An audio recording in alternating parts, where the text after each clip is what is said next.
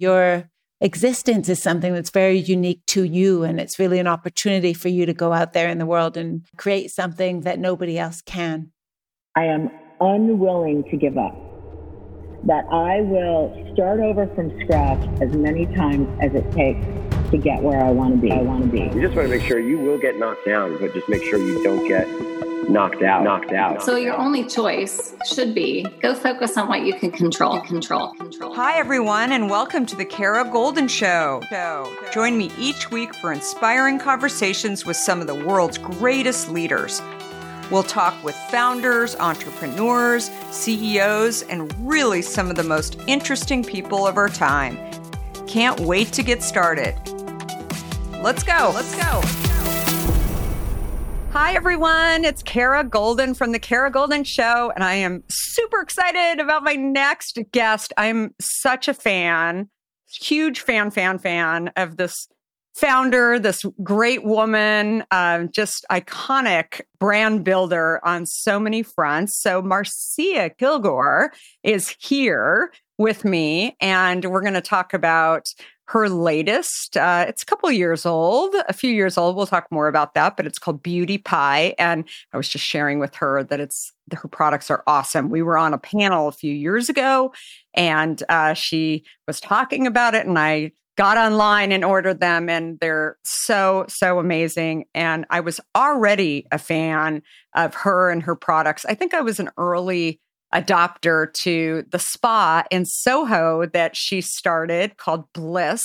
And she gave amazing facials and had all kinds of great products too, and successfully sold that company, and then FitFlop. And we're going to talk about all of that in just a couple of minutes, and some of her other ventures as well. But she is a true disruptor and has built direct-to-consumer and luxury beauty product brands, and really excited to have you here. So thank you for coming on, Marcia. Oh, thank you so much for having me. And thank you for being a customer. Yes, absolutely. Yeah, way back.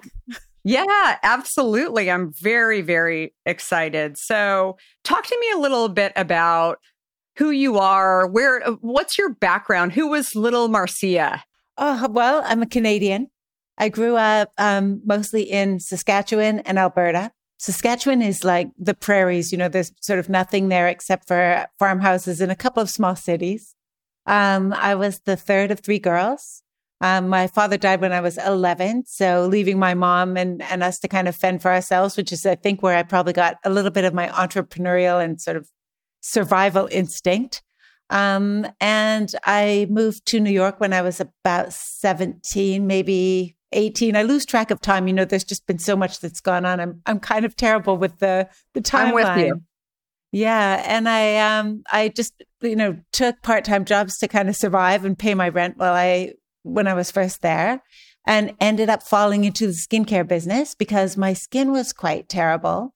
And then parlayed that into quite a lot of businesses, learning so much about cosmetic ingredients and skincare ingredients, over the years. And so I have been a personal trainer in my life. I have been a waitress.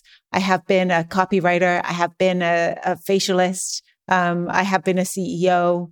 I have been a founder of many businesses. So it's interesting, I think, what all of the experiences that I've had have turned into. I always say to people that your unique experiences and how you pull them together are actually your unique opportunities. And so even if something really difficult happens in your life, eventually, if you can overcome that and sort of put it in your pocket or put it up as one of the dots in your connected dot diagram, when all those dots link together, your existence is something that's very unique to you. And it's really an opportunity for you to go out there in the world and create something that nobody else can. Oh my gosh, I absolutely love that. And so I read somewhere you said, I found by accident what I'm good at, and I'm glad I did. Now I'm guessing that is the skincare side of the business. I mean, you're very talented. You've done lots of different things. So talk to me a little bit about that. And is that how Bliss Spa came to be? Yeah, it's a quite a long story because it was many years of learning how to do skincare and then learning learning facials, then learning how to run a small business and learning how to hire people and learning how to train people and then how to market and all of those kind of things. And it did start with learning how to give facials because I had taken a crash course in facials because my skin was so bad. I just tried everything and just wanted to learn, how to fix it myself. And so I did start by giving facials in my studio apartment on Avenue B and 8th Street to a lot of model bookers from what was then elite models. And my sister happened to be a model. And so she was connected and she sent all of these women who were in the booking offices to me for facials. And then they sent models to me for facials and they would send their friends to me for facials. And so I realized quite quickly that I was pretty good at giving facials. And when I opened my first spa, or it wasn't really a spa, it was 3 rooms in a building on Prince and Broadway. I quickly learned that I had a little bit of a flair for marketing because in order to reach customers and remind them that they needed to come in for their facial, there was no internet back then. So you would mail them something. So a friend of How often have you thought about learning a new language only to be stopped by that memory of yours from the last time you tried to learn a language when it didn't go so well? Okay, maybe it wasn't a language that you were interested in learning, or perhaps all those poorly written textbooks in your 6th grade class weren't that well written after all. I have a great tip for you. It's called Rosetta Stone. Rosetta Stone is the most trusted language learning program around. Available on desktop or app, no matter where you choose to learn it or what platform you choose to learn on, Rosetta Stone works, and it truly immerses you in the language you choose to learn, quicker and easier than you ever imagined to. Maybe you're getting ready to travel abroad this summer and you want to learn a bit of Portuguese, let's say, before your trip. Rosetta Stone can help. I know this firsthand as I did just this before traveling to Portugal last year. I learned Portuguese through Rosetta Stone, and by doing so, I not only got a better grasp of the spoken language of Portugal, but it got me very excited for the trip itself before I went. They even have a true accent feature that gives you feedback on your pronunciation as you are learning too. They've got you covered. Rosetta Stone's trusted experts are the real deal. They've been helping people just like you for over 30 years, helping millions of people to learn Spanish, French, Italian, German, Korean, Chinese, Japanese, Dutch, Arabic, Polish, and my favorite, Portuguese. The lessons are 5 to 10 minutes long and include practical exercises so that you can pick up the language naturally, first with words, then phrases, then sentences. No English translations either, so you really learn to speak, listen, and think in the language you are focused on, helping you get the long-term retention you are looking for. And who wouldn't want that? Don't put off learning that language. There's no better time than right now to get started. For a very limited time, the Kara Golden Show listeners can get Rosetta Stone's lifetime membership for 50% off. Visit rosettastone.com/today. That's 50% off, unlimited access to 25 language courses for the rest of your life. Redeem your 50% off at rosettastone.com/today today. In today's world, which I will admit can at times seem filled with too much of the wrong information, it's essential to find a good source that truly gets to the heart of what I want to know. I am super excited about our next sponsor, as I've been a big fan of their content for some time now. That sponsor is The Washington Post. Their depth on topics from business to tech isn't just impressive, it's essential reading for me. Whether I'm catching up on the latest tech trends or understanding how the day's news truly impacts my family, The Washington Post is my trusted source. Let's talk specifics. Their business and tech coverage, absolutely top-notch. Just imagine having the most insightful articles at your fingertips, including the unparalleled AI reporting from Drew Harwell or the pulse on tech and online culture from Taylor Lorenz. And the best part? You can listen to articles just like you listen to this podcast, making it perfect for your busy lifestyle. I was just reading an article from one of my favorite Washington Post writers, Frances Stead Sellers. She covers entrepreneurs like myself, but also covers other interesting topics, including health, as well as some very interesting books. I also love getting their For You newsletter, which is their roundup of stories tailored just for my interests, right in my inbox every evening. The Washington Post app is super well done, I think. It makes it incredibly easy to stay up to date and follow my favorite journalists on the go. And if you ever thought that the Washington Post is just about politics, think again. They cover everything under the sun, from climate and culture to crosswords and cooking, providing a world of surprising stories and vital insights. Okay, enough of the love fest that I have for the Washington Post. Here's the deal. Being a listener of the Kara Goldin Show has its benefits, and this one is too good to miss. Now is the time to sign up for the Washington Post. Go to washingtonpost.com/Kara Goldin to subscribe for just 50 cents per week for your first year. That's 80% off their typical offer. So this is truly a steal. Once again, that's washingtonpost.com/Kara Goldin to subscribe for just 50 cents per week for your first year. Mine was a graphic designer. She worked at, I think it was Elektra Records, which I don't know if it even exists anymore. And she designed me a little newsletter, and I wrote a newsletter about what was going on and what products we had and what new treatments. And people would come in with this newsletter. You know, I got your newsletter and I want to try this. And so you thought, wow, well, this actually is quite straightforward, and it works as long as whatever you're doing is exciting and you can communicate it. And this is before email marketing was my God. Right? So there was not even email then, right? People would call and leave a message on your answering machine to book an appointment. So it was way back then. And then that kind of snowballed. That little place, it was called Let's Face It, and it snowballed. We had so many customers, we just had to expand because people would call and they'd want to come in for a facial, but we worked 6 days, 12 hours a day. So it wasn't like, we're open a small number of hours. Every room was full for 18 months. So an opportunity to expand in the same building came up because an art gallery was closing. So we took the larger space and then started to build out a larger spa. And that was when Bliss was born, which was in 1996. Wow. At which point we had an article in Vogue about a particular cream that we used to sell, and the phone was ringing off the hook. And people would call, order this cream. We literally would work all night packing up creams into boxes and mailing them, right? Because I didn't know about mailing houses.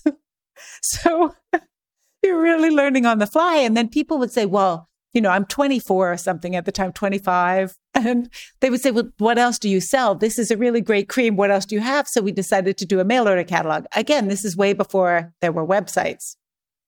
So we published sort of in the vein of, remember J. Peterman? Mm-hmm. Yeah. No, I remember. I wish so much I would have kept these original catalogs, right? Great. I remember all of this. It's amazing. Yeah. So I loved the J. Peterman catalog. And I thought, well, wouldn't it be fun? We could do a J. Peterman kind of catalog, but for beauty products, right? And so I got one of my clients who was a still life photographer, one who was an illustrator. I hired somebody to do, the sort of catalog production and everything like that. And I thought, well, I can write. I don't need to hire a copywriter because I can write copy. Not that I knew how to write copy, but I didn't think it was that complicated. I, remember getting a very good grade in English when I was in high school. So I was the copywriter. And this is one of those moments. I think one of your questions, the aha moment was one of my clients happened to be a marketing executive at Calvin Klein.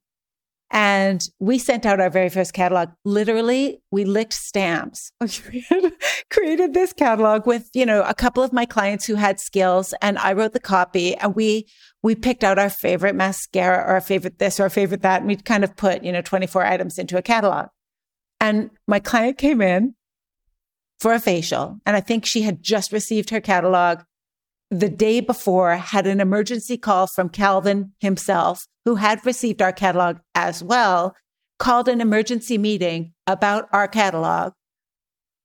And everybody had to go in at 11:30 at night to discuss this catalog and how could they do something like this. And of course, it was our very first shot at doing a catalog. But because we didn't know what we were doing, it was fresh.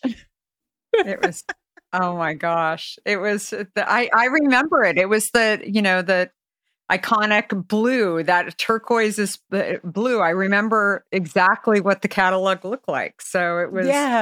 It was so flattering. But, then I thought, I guess I'm kind of good at this, the beauty product thing, but maybe, being able to communicate it out, make people excited about, their beauty products and buying things from a catalog. And maybe this is a skill that I've got. And it kind of then grew and grew and grew. So, it has been super fun, just learning along the way and trying stuff and iterating and evolving. I think that's so important. So when did you know that you became a brand, right? That you were really, I think there's always this turning point when you're in any small business, whether it's a service or it's a product where you're like, okay, you always have one foot off a cliff, I think, to some extent, and you have the other foot back and you're trying to continue growing. But when did you know that it had really kind of made it in some way? Well, probably there were 2 points, but I'm sure there were 1,000. One was when I think it was Samantha on Sex and the City.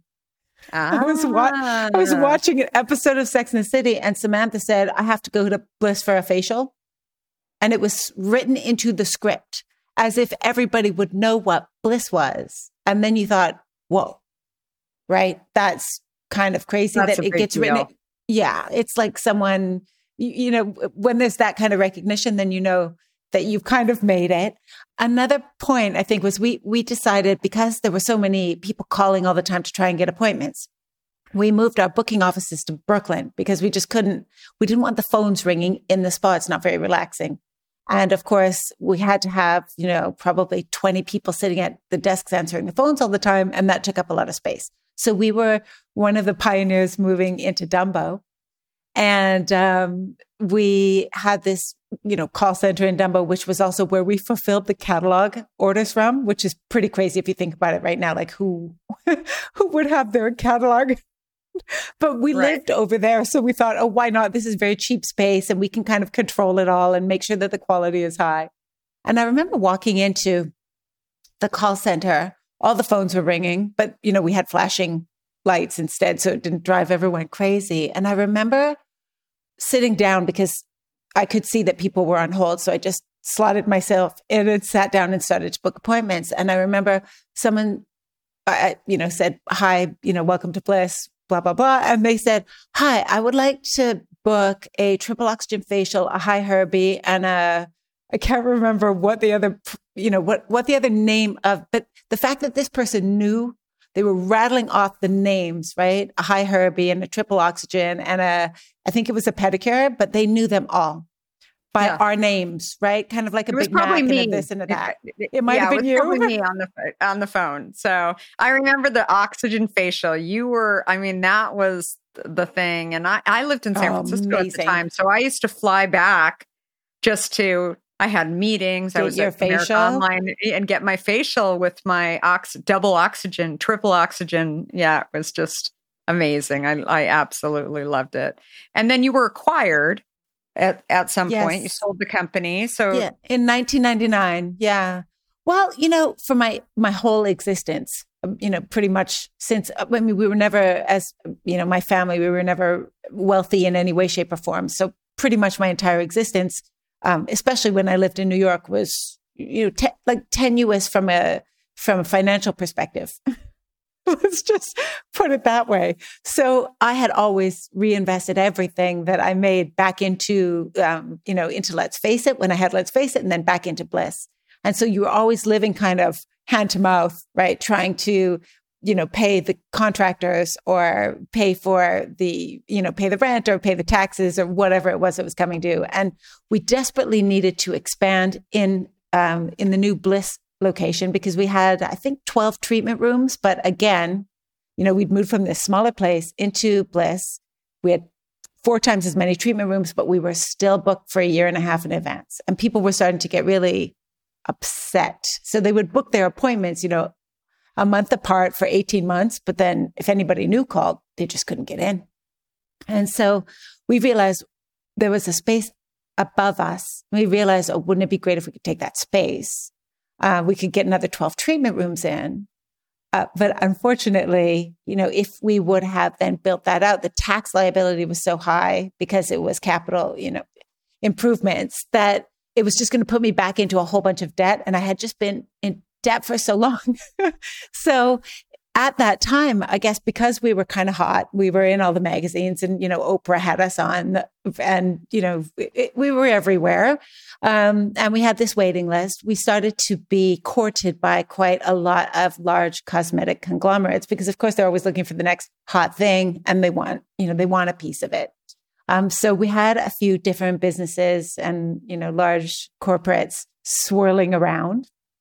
And LVMH was probably the best at the the dance and invited me to Paris. We got to fly over on the Concorde, which was still flying then. And, took me to the Dior shop and the shop. I'm 29. I've never had anything like this. I'm living in Brooklyn. A night out for me is going to the Thai place that, and having like Thai food and a beer. Yeah. Because couldn't afford anything else. Amazing. Yeah, it was a very fairy tale like story. And they were an amazing partner because they really understood what we were trying to build. And they had a lab in Orléans in France where we could go and formulate products with all these great chemists. And so it was irresistible when they said that they wanted to buy part of the company because I thought, oh, thank God it won't just be me always, the one holding the bag, because that is it's quite intense when you're, the only one sort of on the line for a business of that size. And coming from where I came from, I just wasn't used to it. So you stayed involved then after it was sold? I stayed involved for about 5 years. So I wanted to make sure that they knew how to run the business and keep it going, and that they had the people in place that would be able to, grow it in the way that we had grown it when it was, a small concern. And that we wouldn't lose the quality, and that the staff was taken care of, and everybody still had the same kind of passion. So, I finished in about 2004, I think was my last year. And then the next venture, was it the next venture, FitFlop at that point? I had actually started sort of a masstige brand called Soap and Glory. But I was living in England at the time. And so I had, done that first launching at Harvey Nichols, and then we rolled it out into Boots, which is sort of, England's big retailer, and then came back across and went into Sephora. So long story there, but FitFlop was something I had been working on at the same time. And it just took a little bit longer to engineer. And it was really based on trying to get the ultimate ergonomics into a shoe so that when you walked, you were doing something really good for your body, realigning your body, making sure that the ground reaction force, it was quite technical, but that I had this idea to create like the ultimate shoe so that you could kind of do a yoga class as you walked your child to school or as you were walking to work or whatever you were doing. And I couldn't find it anywhere. And so I was doing a lot of research about footwear. And it was really interesting because I would give non-disclosure agreements to footwear designers who I had found on the internet. By then I was searching the internet, trying to find somebody to help me. And everybody that I would interview would say, I'd say, look, I want to design a shoe that does X, Y, and Z that, because I was a personal trainer. So I knew a lot about how to get the body feeling really energetic. And every single person that I would interview would say, well, I don't know how to do that. I just draw shoes. And I realized, oh my God, no one thinks about how the body actually interacts with the shoe and how that makes, I mean, it's so crazy. I mean, when I read your story just about, water versus diet soda and how it's so important, right? In terms of what you drink, including what you eat. And you look at cosmetics, if you're creating shower gel, something as simple as a shower gel, you have to test it on 60 people for 60 days to make sure that it's safe, right? This is the thing you rub on, it rinse off. But you can create a shoe and just put it out there. It can ruin somebody's back. Yeah. And no, there is nothing stopping you from putting something out there that can be really detrimental to someone's posture or, their spinal system or anything. So I did think it was really crazy. And so I searched around to try and create the ultimate shoe. And I started with a flip-flop because it would be affordable for everyone. I wanted something that everybody could try. And if you go into an enclosed shoe, not everybody can afford a high-tech enclosed shoe. So I thought, well, let me start with flip-flops because they'll be less expensive to produce. I love that. And I love that you went from the beauty industry, fearless founder over here, going into, the shoe industry. Sure. I mean, why not? Right. And I absolutely love it. How do you think those two industries were different? I mean, what were sort of the glaring kind of differences between? Well, there's a lot of similarity. And then, of course, a lot of different, differentiation. Shoes, obviously, most of them now are made in China.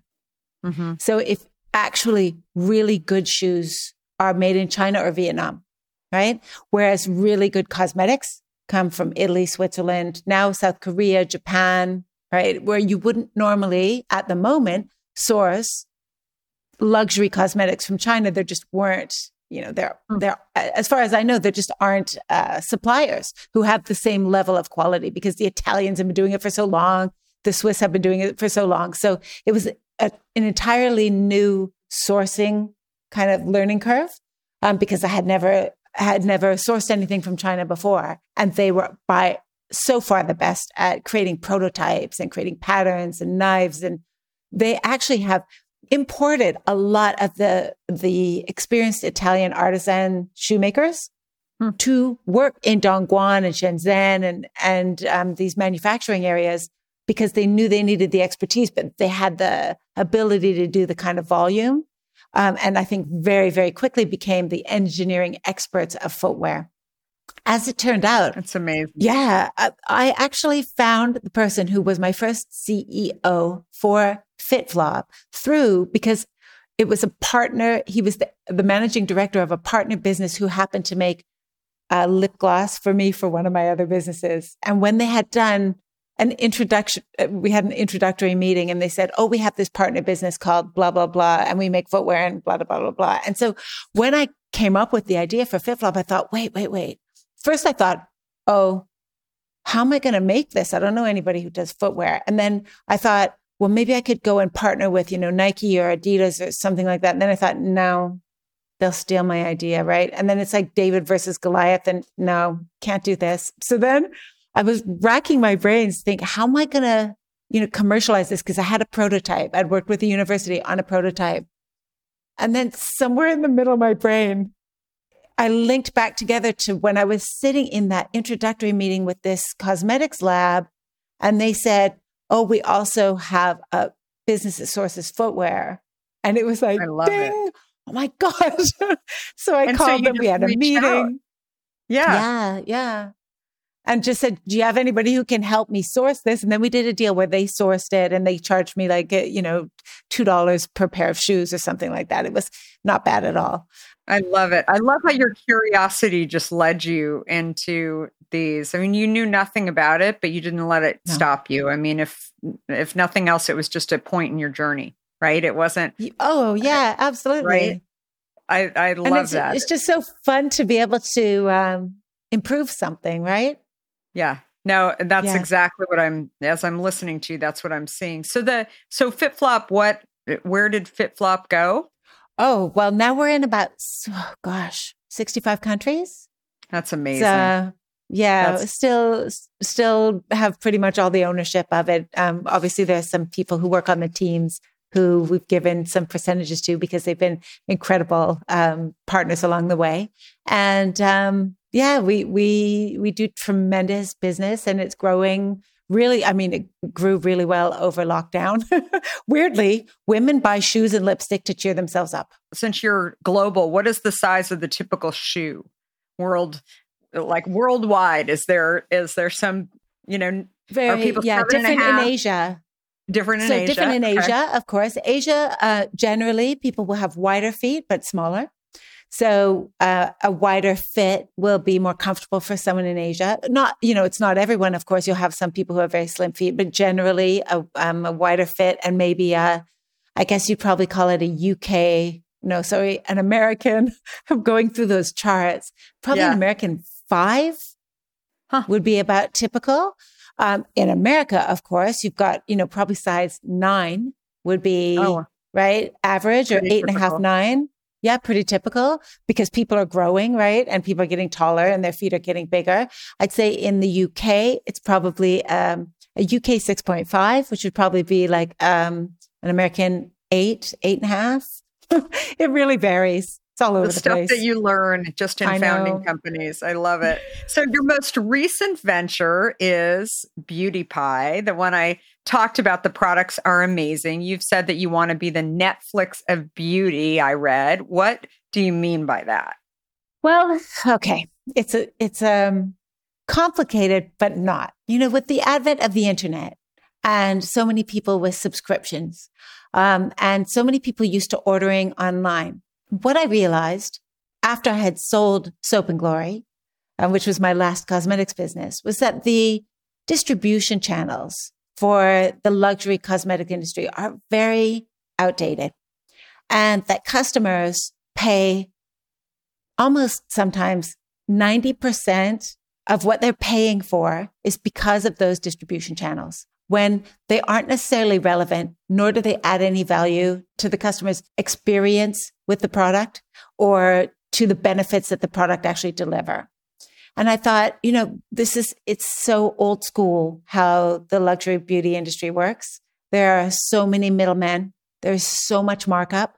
And rarely, if you're a typical beauty company, do you have the headspace to even think about what's best for the customer, because you're so busy trying to slice and dice your marketing dollars and your margin to be able to feed the beast.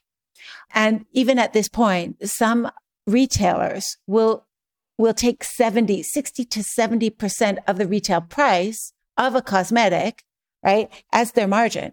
So, a luxury anti-aging cream that's selling for $100, the retailer will take 70 of that, right? On top of that, if you're a business that wants to do good business and be competitive, you then also have to supply hundreds of thousands of free samples. You have to do marketing X, Y, and Z. You have to give freebies to all the employees in the store so that they can, try the product to make. By the time you work through all of those costs, what's left to actually make the product is very, very little. So the beauty industry, you start to work backwards. Here's what we can sell it for. How much can we afford to put in it? Which is not the way that it should be. What you should be doing is saying, hey, let's make some incredible cream that will just make her face radiant. What can we put in it? Right? What else can we put in it? Is there anything else new that we can add that has really great clinicals that you can see, incredible difference in fine lines or luminosity or pigmentation? What's out there? Let's stuff it. And I just wanted to do that. And I realized, okay, this is probably one of the last businesses I'll create. And what would really give me joy is being able to go to all these labs I've met before, right? I've been doing this now for 25 years. Maybe a little longer. I know who all the good ones are. So I've worked with the best Swiss labs, the best Japanese labs, the best Italian cosmetic manufacturers. I know their addresses and their phone numbers. And I thought, how great would this be if I could make a club where women could join, right? Everybody contributes to the overhead. And then we all shop like straight out of the back door of all of these incredible factories or labs, right? And all we shop for are the highest quality products, and we know what they cost to make.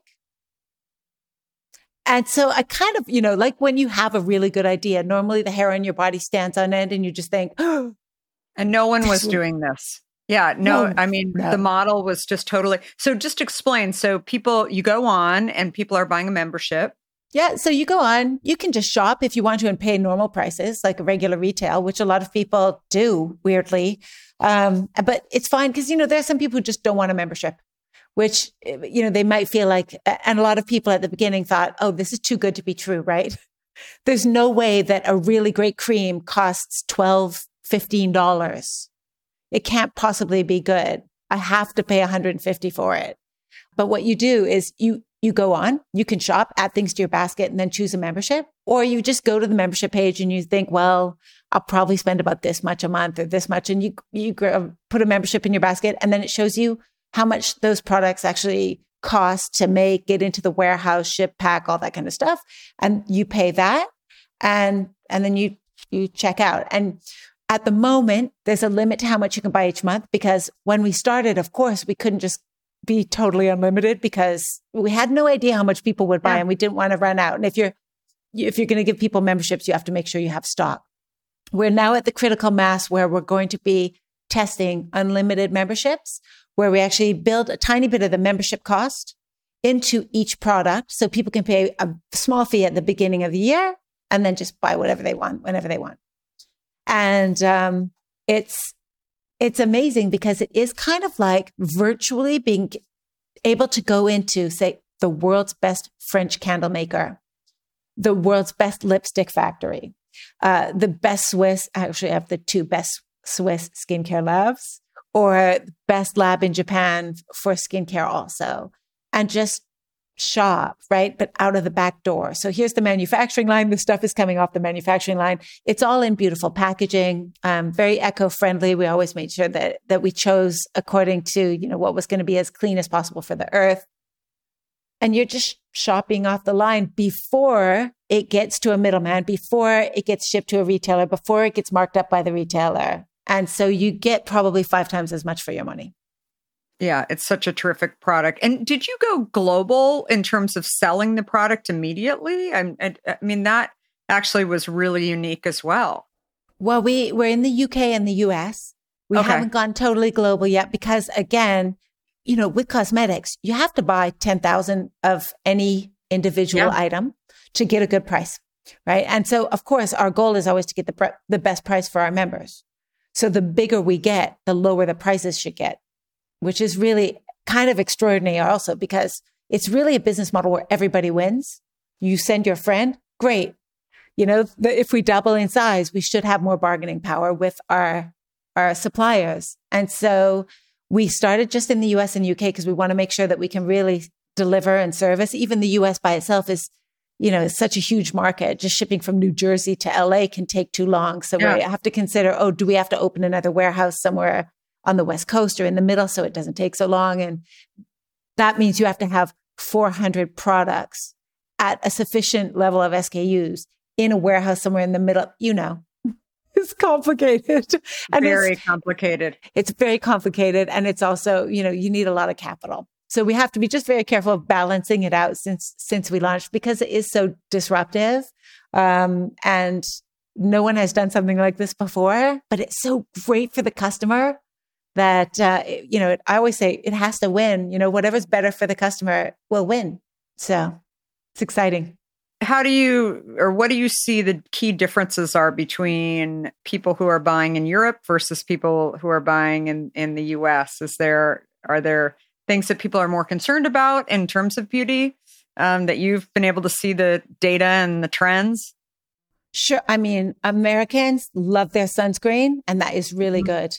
Obviously, it's sunnier over there most of the year. You have what we call the smile belt, right? There are areas in the US where it's just sunny all the time. And I think people have been very well trained by beauty magazines and their dermatologists about sunscreen. So sunscreen is very, very big in the US. Retinol is huge for us. People love their retinols. We sell a tremendous amount of that. I'm trying to think. I think the Americans who are Beauty Pie members, we call them American Pie. They're, I'd say, less inhibited with their spending. Like you will see these giant boxes of product that people post on Instagram. You think, oh my God, how much stuff did you buy? So more people are on the higher tiers and buying kind of everything from us, from from their candles to their hair care to their body care to like they just buy everything. Whereas you see people being a little bit more reserved, I think, in England. Interesting. So obviously coming out of the pandemic here, hopefully, fingers crossed, what are some of the biggest challenges that you've seen in beauty and just in the industry as a whole? Well, supply chain has been really difficult. We were quite lucky in that we had kind of bulked up our supply at the beginning, or I mean, even before the beginning, because we were seeing a lot of growth. But we couldn't have possibly planned for the amount of growth we then had sort of in the first half of the pandemic. Obviously, everybody was at home and people needed to feel good. And also people were really watching their budgets because there was so much uncertainty. Mm-hmm. So the idea of being able to ship a box of luxury skincare and cosmetics to your house for a really great price, right? Where you didn't actually have to feel guilty because, it was kind of made for pandemic. And so we saw a tremendous uptick in new members joining us during that first half, but then we had to actually stop any of our advertising or outreach because we had to watch inventory levels. Because of course, and I'm sure it's similar with you, although maybe it's a little bit lighter on supply chain because you pretty much use the same bottles, except for you had juice boxes, right? We have boxes, but I think like the key thing for us that, that we didn't have to deal with this, and while other beverage companies did, is that we don't source anything outside of the US. And so all of our supply chain was here. But if you, for example, produced your product in cans, all cans are made in China, in Asia. And so that is where people, and frankly, still catching up. I mean, I think it's a huge, it's a huge problem everywhere that I think everybody's seeing. I was just reading an article on the automobile industry that it's, tiny little components that go into automobiles. People want to buy cars, but these factories in all parts of the world were shut down on different times. So they couldn't get those things and in order to actually build the full car. So I think we're going to be feeling this trickle in so many different industries. And I'm, sure for you, you've got your suppliers all over the world. You've got, the packaging suppliers are all in Asia. Yeah. All. Yeah, absolutely. So it's been a struggle. Yeah. We're even, I think our biggest challenge, today, as crazy as it sounds, is pallets. I mean, it's not even about our product. It's actually, to be able to palletize things. And, you don't it's have any pallets? Where are they? They haven't come back. I mean, pallets is like a major problem all over the place. And they haven't come back. And I don't know. It's like, it is nuts. So that is in the last week, that has been a huge, huge issue. Yeah. No, I was saying to our manufacturer, I said, can we talk to, Home Depot or any of these? Nope, they're all gone. I mean, everyone's dealing with the same issue. And so, of course. So we'll see. I mean, hopefully it gets worked out, but it's, and really, really, what I see is that it's, the challenges, I think, from the pandemic are not necessarily predictable. Right? They're challenges that you just have to figure out. What can we do now, as I always say? And I'm sure you're seeing that as well. I had an email today, I think it was on LinkedIn, someone who is trucking stuff from China to Europe. They called it like Silk Road transport. I was like, okay, maybe on some of these smaller items. Yeah. Obviously, you can't do it with like a big box of boots or something because you're not going to get enough on a truck. But if you've got, 30,000 of these, it might be worth actually driving them from China through Europe. Crazy. You would never think about this, but you can't get boats right now, right? There's no space on containers. So even with my footwear business, we've had quite a lot of difficulty because we're supposed to be relaunching our original shoe, which was the Walkstar, which was like a stripy flip-flop. Uh-huh. Yeah. And so we thought, you know what? Let's relaunch it. That was the best shoe. It was so incredibly comfortable. And so we were supposed to launch them in May. Well, they're not here. So now we're launching them in June. But, you have to kind of move everything back. It's a moving target. You got to be flexible and creative.